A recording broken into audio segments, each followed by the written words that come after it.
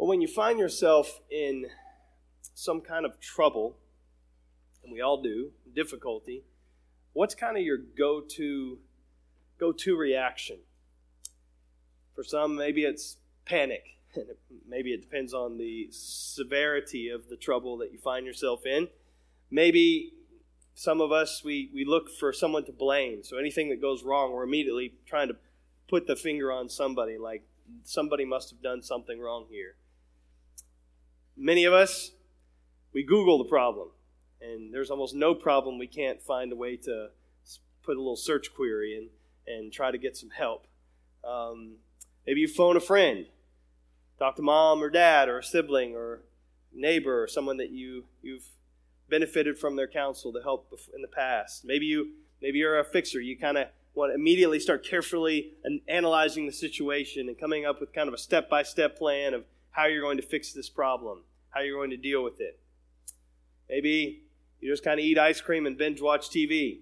Just hope that it kind of dies down or wait till it goes away. What about as a church? I mean, a corporate body. What are some of our go-to reactions when trouble comes? We probably have versions of every one of those. I don't know what the version of eating ice cream and watching Netflix is for a church body, but maybe we form a committee, and that's kind of our first response.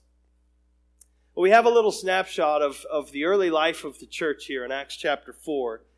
And so this is, for the very first time, they're facing a really serious, legitimate threat. Direct opposition here. And so they definitely, this is not going to be the last time, because we're going to see this suffering and opposition and hostility throughout the book of Acts. We're going to see this over and over again. But what's their go-to reaction? How do they respond when trouble comes? Well, we know because Marty just read it.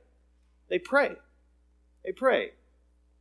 It's the first recorded prayer in the book of Acts, and it's the longest recorded prayer in the book of Acts. And they don't, as we notice, they don't pray for escape. They don't beg God to make it stop. What do? They plead with the Lord for boldness. For boldness, to keep on speaking of Christ in the midst of opposition. That's their prayer.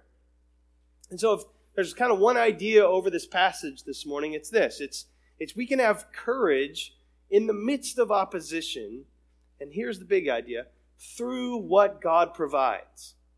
We can have courage in the midst of opposition through what God provides, and that's going to be our focus. This isn't just how to deal with trouble in your life. Do this, do this, do this. No, it's what does God provide so that we can face opposition to the gospel, even with courage, with boldness. That's what we're going to see in our passage. So the scene, you remember this impromptu prayer meeting that we just read about a moment ago, it came out of what started back in chapter 3.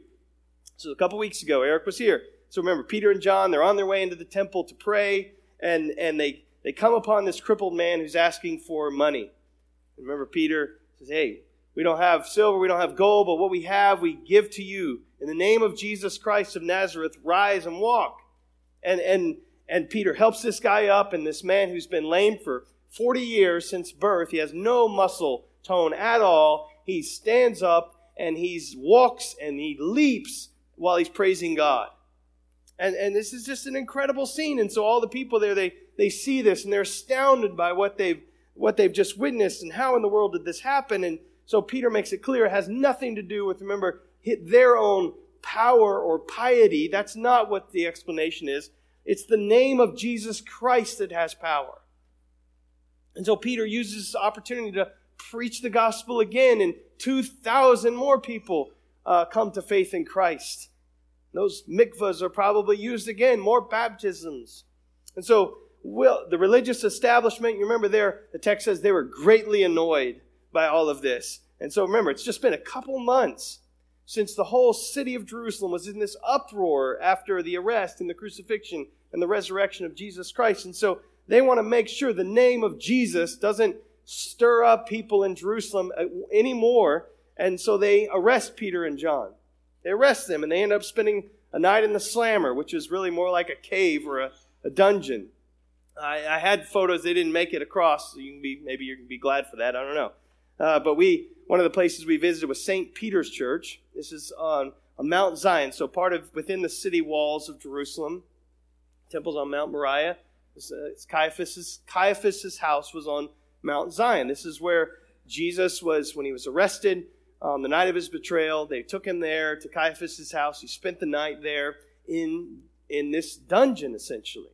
And so the jail, as it were, was basically a cave underground, and there was a hole that they would lower people through that hole down into this dungeon. That's where Christ spent the night. It's called St. Peter's Church because that's where, remember Peter, in the courtyard of Caiaphas' house, that's where he denied the Lord 3 times. And before the rooster crowed, remember? And there's actually a rooster on top of this church and on the doors as you go in. What a great reminder, you know? And so this is, but you think about, back then, Peter denied knowing Christ while Jesus was down in that dungeon. And it's very likely now that Peter is probably in the same dungeon because he's boldly preached Christ. That's striking. And so what a difference the resurrection makes. What a difference the Holy Spirit in Peter makes. And so the next morning, remember, Peter and John, they're brought before the religious authorities, the Jewish authorities. They want to know how he healed this man who's been crippled since birth. Peter again uses the opportunity to tell them about Jesus, whom they crucified, and God raised him from the dead. Verse 13 of chapter 4, when they saw the boldness, there's that word, the boldness of Peter and John, and perceived that they were uneducated common men, they were astonished, and they recognized that they had been with Jesus. And so they cannot deny that this incredible miracle has taken place, but they will not allow this miracle to become some platform for celebrating and talking about and making much and lifting up this name of Jesus in Jerusalem. They're not going to let that happen. And so they command Peter and John, you cannot speak anymore in the name of Jesus. And so, verse 19, Peter and John answer, whether it's right in the sight of God to listen to you rather than to God, you must judge. For we cannot but speak what we have seen and heard. So at this point, they're just kind of trying to diffuse the situation. They threaten him again, and then they let him go for now. And so that brings us to our passage here in verse 23. And so what will the response of the early church be to this opposition, to this very direct and very serious threat? What's it going to be? Well, you could think, now we just read, so we know what it is, but you could imagine how they might reason. If we were in their shoes, and if we didn't see the end from the beginning, maybe it's time to go back home for a little while. Just go back to Galilee. It's nice up there. We have businesses there. We have family there. We can kind of let things simmer down. And then we can come back, maybe in a couple weeks. But we have families. We have children to think about. We have businesses that need attended to. And so let's come back. Maybe did that thought cross their mind? Or maybe we need to implement better security measures. From now on, Peter and John won't ever go out at the same time to the same place. We can't lose them both at the same time again. Maybe we need a fleet of, armored Escalades to go with them wherever they go, or whatever their version was. And, security detail. Maybe we need to start a letter writing campaign and to the authorities and get some help, something like that. Or maybe we just need to rethink our messaging. Maybe clearly this "you killed Christ and you need to repent because of it" maybe this isn't working so well, and we need to tone things down. How would you respond? What would your reflex be in the face of danger like this? These really legitimate threats from these very powerful people. It's the same people who were instrumental in having Christ crucified just weeks earlier. Well, we read what they do, and this is what's recorded. So first, Peter and John, they run straight to these other disciples that are gathered together, probably in a house, maybe in that same upper room. Second, as a group, they pray. And then third, we see God responds to their prayer in a very big and dramatic way.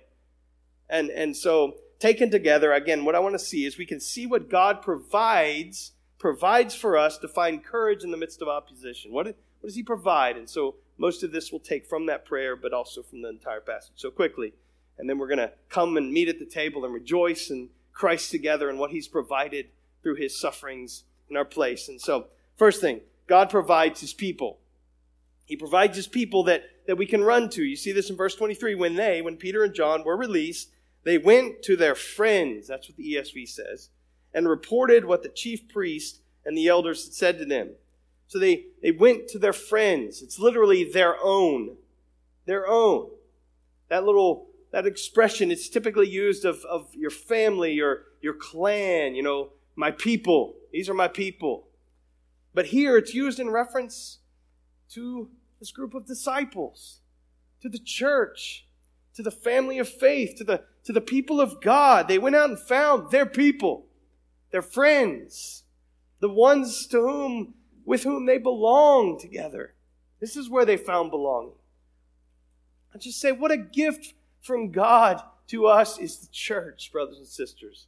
And I'll just personally, anecdotally, when I've been away for the last 3 weeks, and it is a reminder of the sweetness of that gift, and it's not something I take for granted when I come back and I see your faces coming into this room. It's a thrill, and I'm grateful for that. And even the ways we connect while I'm away and praying for one another. We have this community of supportive friends.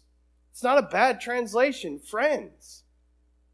We don't think enough. I know the youth are going to be talking about friendship and a biblical theology of friendship and what that means this spring, but that's something for us to consider. I hope that that's your experience in the church, in this church, that this is where your deepest bonds of friendship, they form and they flourish in the church. This is the way it's supposed to be. These are our people. These are our own.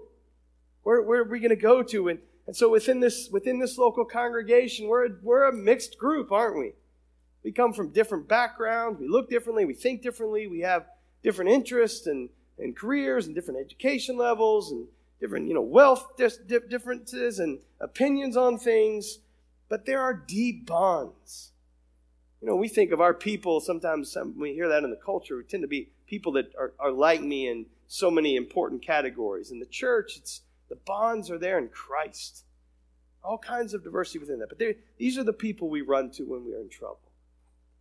This is beautiful evidence of God's gracious provision to us. Do you see the church that way? This is part of what God has provided to us when there's opposition, when there's threats, when there's trouble. It's His people. We can run to them. God has provided family, friends, our own in the church. And so when we go to the picnic in the park today and we sit out there together and we enjoy talking and being with one another, this is the goodness of that. Friends. So we're going to face opposition. We're going to face threats. But we get to face it together. We're not alone. I know in the 90s, when I was growing up as a new believer, I feel like a lot of the emphasis was in Christian music and in books and those kinds of things that was geared towards youth. It was standing alone for Christ.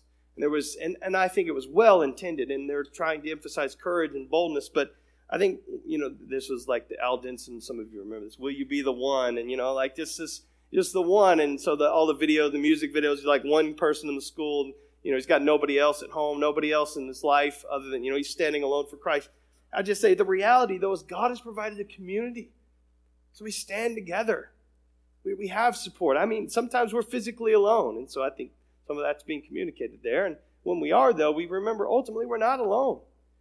We pray. We think of our brothers and sisters in North Africa that we've been praying for, and their brother that's in jail, has been in jail for so long and is now released, but he was not alone. They're praying, there's support, there's love, there's care around the globe. And he was leaning on that, no doubt, through that time. It's a gift. This is one of God's provisions. His church. Second, all right, I can clearly tell we're not going to make it through all 7 of these ways that the Lord has provided.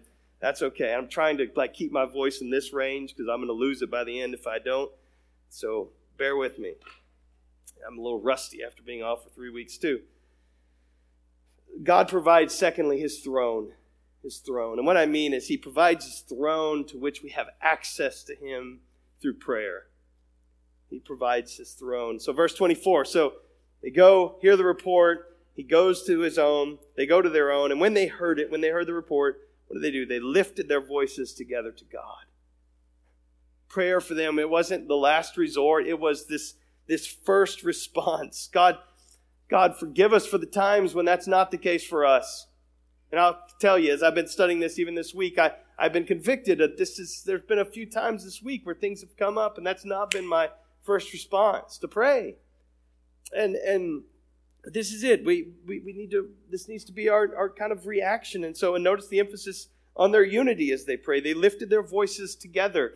It's literally, they lifted their voice, singular, together. There's one voice, and they together, they've heard this report, and their hearts have been stirred by what they've heard from Peter and John about these threats from these leaders. And now there's this incredible sense of oneness as they call upon the Lord. Together, one voice. And it's one of the most dramatic, powerful prayers that's recorded in the New Testament, without doubt. And it begins by addressing God, Sovereign Lord. The Greek word is despotos. Despotos. Oh, despotos. See, you can hear from that Greek word, we get our English word despot. Despot. I don't know about you, but I've never heard the word despot used in a positive way. Putin is such a loving despot. Of course, we don't want to read our 21st century readings and meanings back into the first century, but this is a word used several times in the New Testament to describe Jesus and the Father. And the idea is absolute ruler, a ruler of unchallengeable power. We sang just a moment ago, on the throne, victorious, glorious, sovereign over all. Oh, despotos. That's what he's saying. You can see how that word does evolve into some kind of, despotic, authoritarian dictator. But it's not random that they address God as sovereign Lord. And you notice creation. He's the creator of everything. These human authorities, these religious leaders and of these Jewish authorities, they're trying to flex their muscles. They're trying to exert their power to squash the name of Jesus Christ and the message of Jesus Christ. But the church is confessing, hey, you are the one who is sovereign over all. You are the ruler. There's no limit to your jurisdiction. You're the despotos. And you have no rivals. I was thinking of one of my favorite Psalms, Psalm 46. The Lord has used that multiple times in my life and just ministering to my soul in times of sorrow. But Psalm 46, and verse 10 in particular, we know these words, be still and what? Know that I am God. That's right.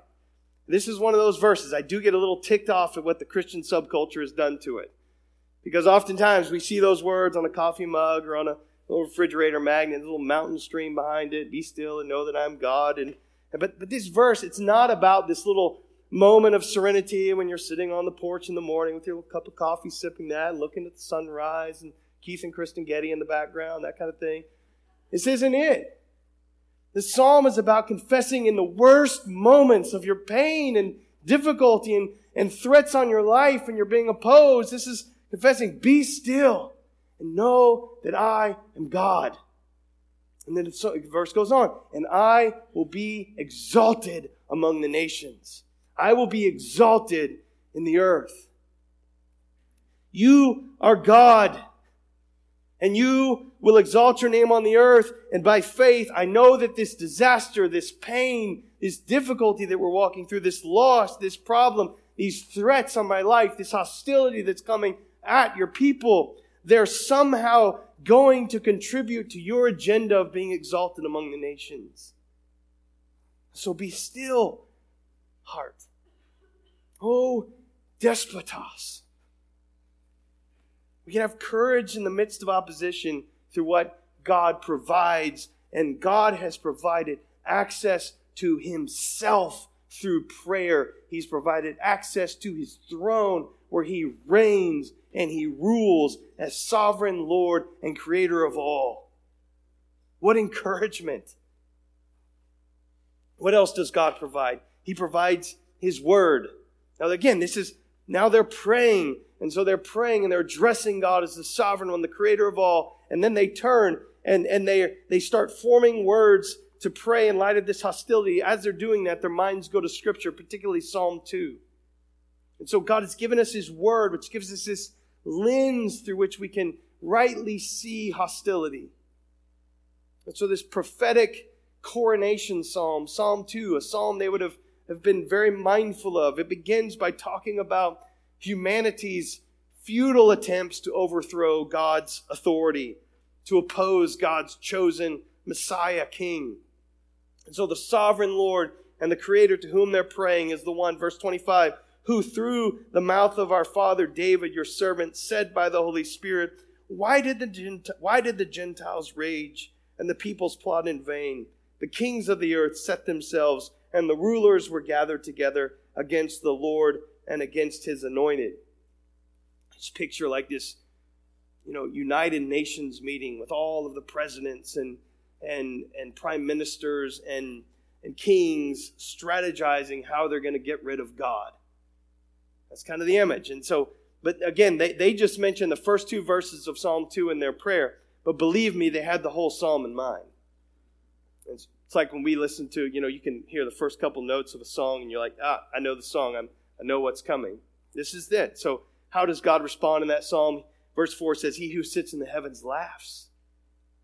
He holds them in derision. When God laughs, brothers and sisters, we know it's not funny. God is not amused by humanity's attempts to get rid of him and his chosen one.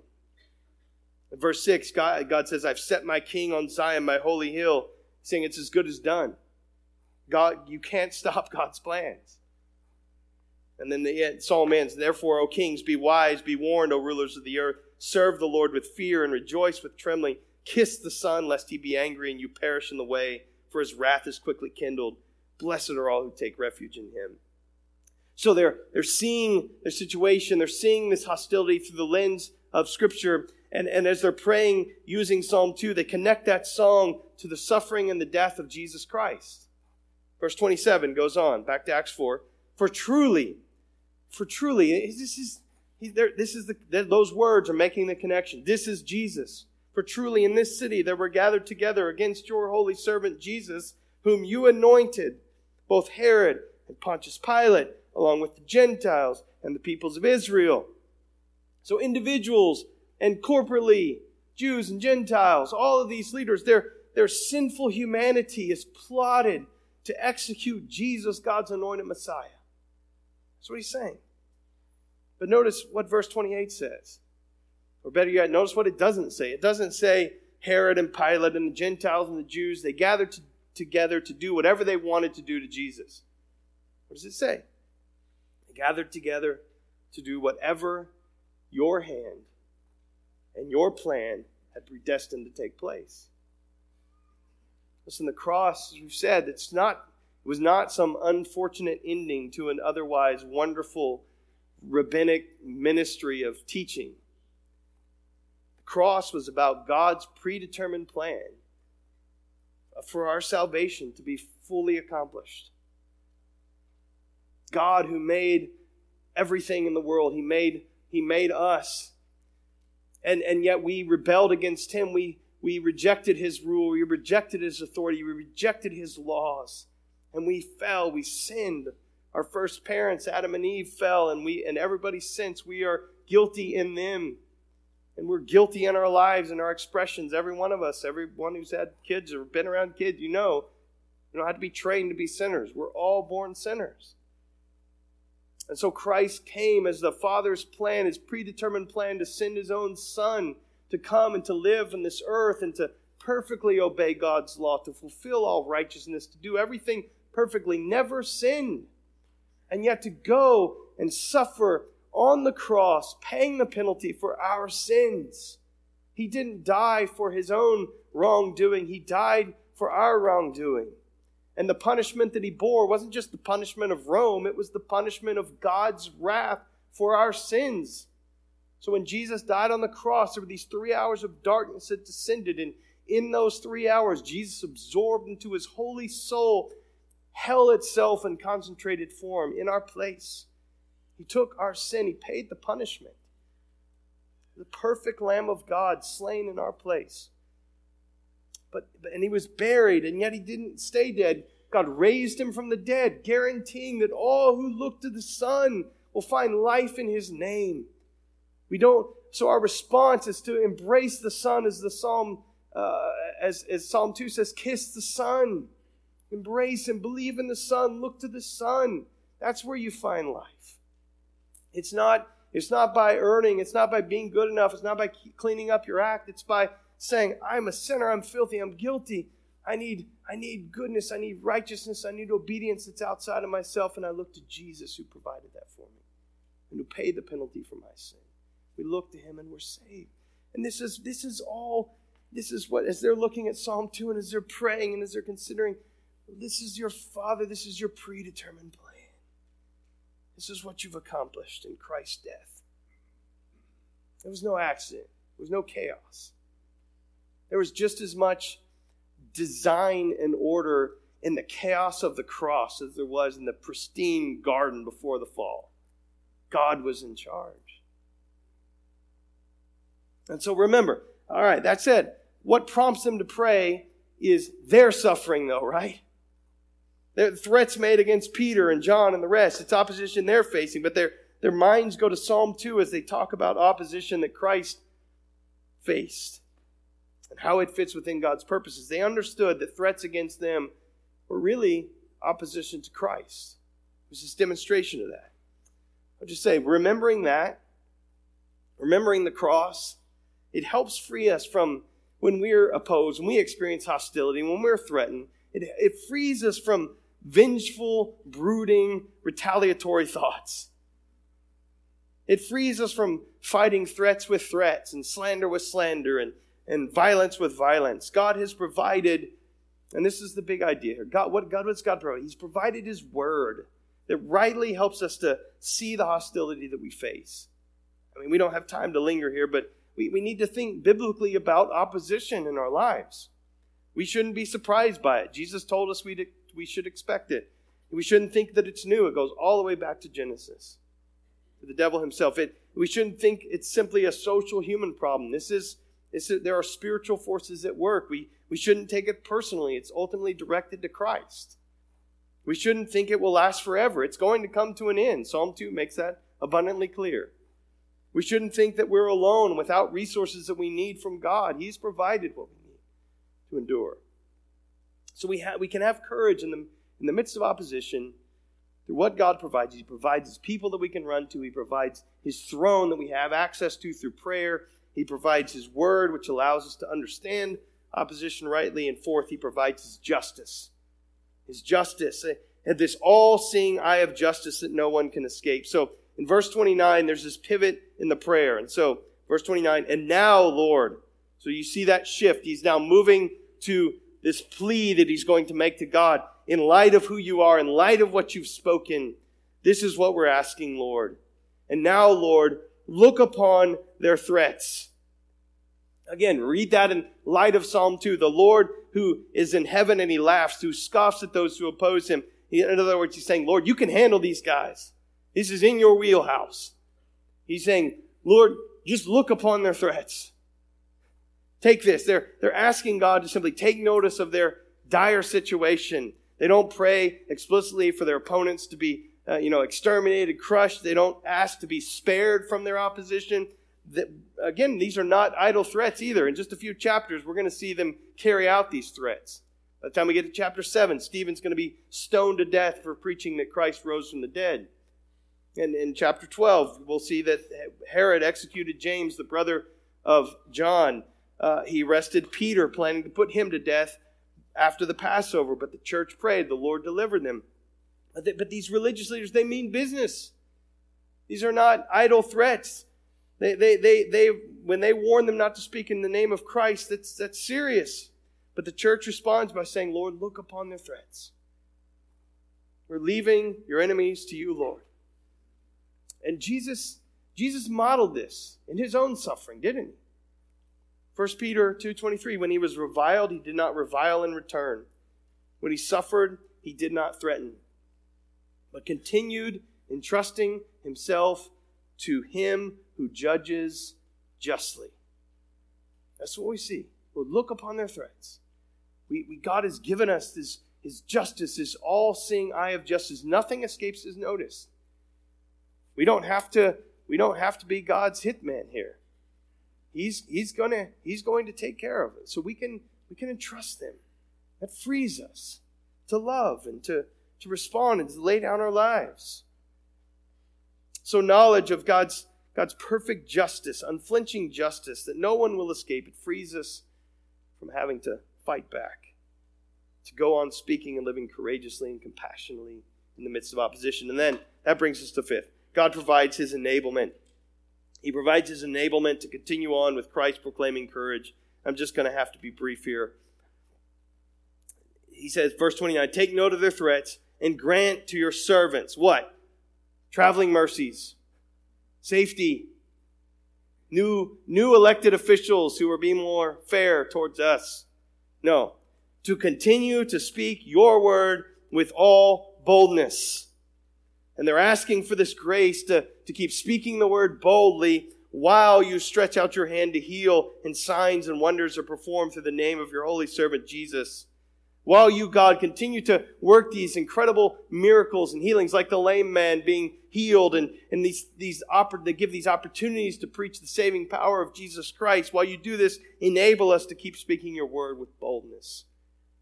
This is the crux of their prayer. Lord, we need boldness, and we don't have it. Would you grant that, Lord? Would you grant that? This isn't recklessness, brothers and sisters. I know we would probably rebuke them for this. Go away. Let things quiet down. These are just people who've been transformed by the resurrection power of Christ. These are not naturally courageous people either. Remember, Peter's coward facing these threats before from these same people. But after the resurrection, after the coming of the Spirit, there's this boldness that he longs for and that he knows isn't natural to him, but God has given it to him before, and he's asking for it again. They're asking for it. And again, it's boldness that got them in trouble in the first place. We're back in chapter 4, verse 13. That's what the religious authority said. The boldness of these guys. It's boldness that got them in trouble. And so they're praying for boldness, which is something that they've already demonstrated. Why would they be doing that? Well, I think they understood. Yesterday's grace won't work for today's challenges. Thank God for yesterday's grace. He enabled us. He filled us with the Spirit to be bold yesterday when we testified before the Sanhedrin. But we need your fresh grace today, Lord. Enable us, grant us to continue speaking the word with boldness. They didn't presume upon yesterday's grace. We need your help every day, God. And Paul understood this. He begged the Ephesian believers to pray for him. Ephesians 6, 19 and 20. Oh, that words would be given to him and opening my mouth boldly. Oh, Paul, he's the bold one, right? But he's begging, please. I lack this. I need this from God. I need to be able to speak boldly. I'm an ambassador in chains, and I want to declare boldly as I ought to speak. We need his enablement desperately. Now, again, I know Eric touched on this last week, and I have a lot more in my notes here about this. We have kind of distorted views. One, we live in a very timid culture, so we need to be reminded of what courage and boldness looks like, but there are also distortions of boldness and courage. And so this is not bravado, chest pounding, being the aggressive, scrappy. That's not necessarily the picture of what boldness is. That's not it. That's not what we're talking about. But there are knockoffs of boldness. But this humble, patient, enduring, joyful, trusting God, trusting His Word, courage that evidences the fruit of the Spirit in our lives. That's what we're talking about. And now, again, most of us, we're kind of beginners, novices when it comes to boldness. Even the thought of boldness probably scares some of us a little bit. What this would mean in my life if I really prayed this way and if the Lord enabled me to speak the word with boldness. I mean, just a few ideas, and then we're going to wrap it up here. What this might mean for us, boldness for beginners like me. It's saying something when saying nothing would be easier. We just start there. We've all been in those conversations probably this week when we had, probably the Spirit was prompting us. Like, here's an opportunity, here's an open door to say something, to point to Christ. And it is easier to let the conversation kind of naturally change subjects, to let that go by. And so maybe boldness is simply saying something when saying nothing would be easier. Second, maybe taking advantage of opportunities when they present themselves, when God presents them. Offering to pray for somebody who's going through a difficulty. Maybe that's boldness.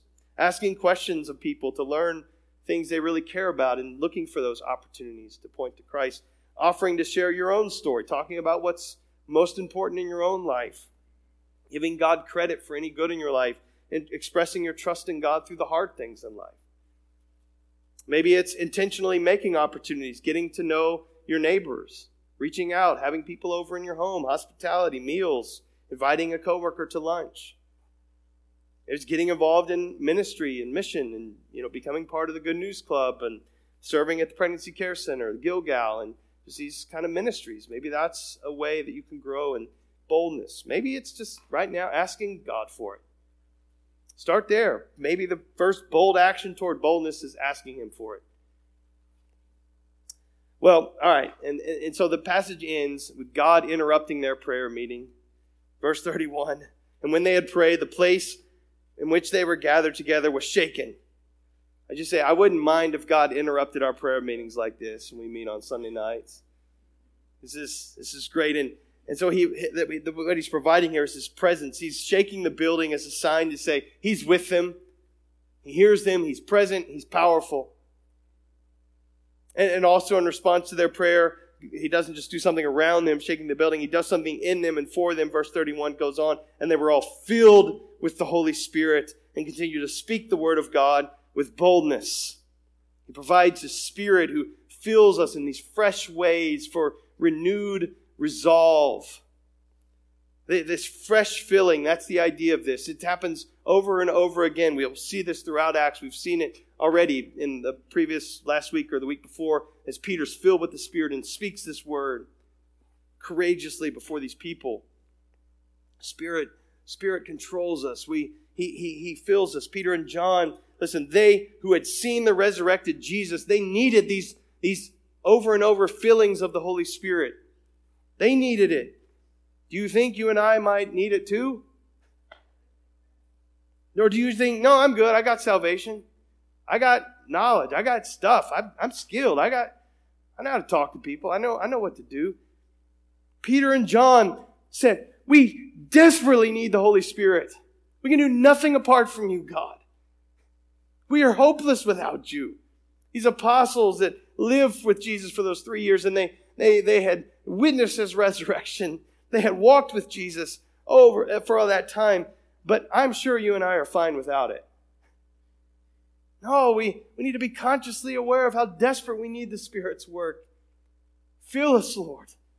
They're filled with the Holy Spirit, and they continued to speak the word of God with boldness.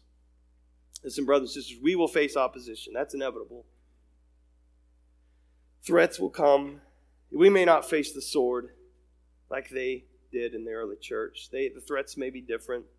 But Jesus promised if they persecuted Him, they're going to persecute you. But we're not left without help. And it's not, you guys can handle this. Toughen up. Just man up.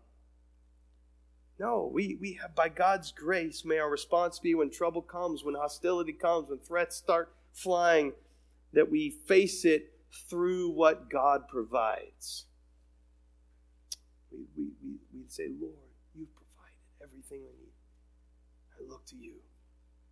That's the only way we're going to continue on in boldness, speaking the gospel. Let's pray. Lord, we ask you, we know there are versions, Lord. We ask you to take note of the threats.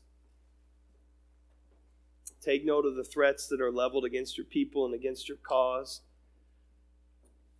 Not just in our own context, in our own culture, and there are many, but around the world, brothers and sisters facing intense opposition. And we ask, Lord, and we beg you, we plead with you that you would grant your servants to speak your word, continue speaking your word with boldness, no matter the cost. Lord, help us to lay hold of all that you provided so that we can continue speaking courageously for you in the midst of opposition. That we would have zero self-confidence, but that we would have full confidence in you, desperation for you and all that you provide, no matter what comes. We ask in Jesus' name. Amen.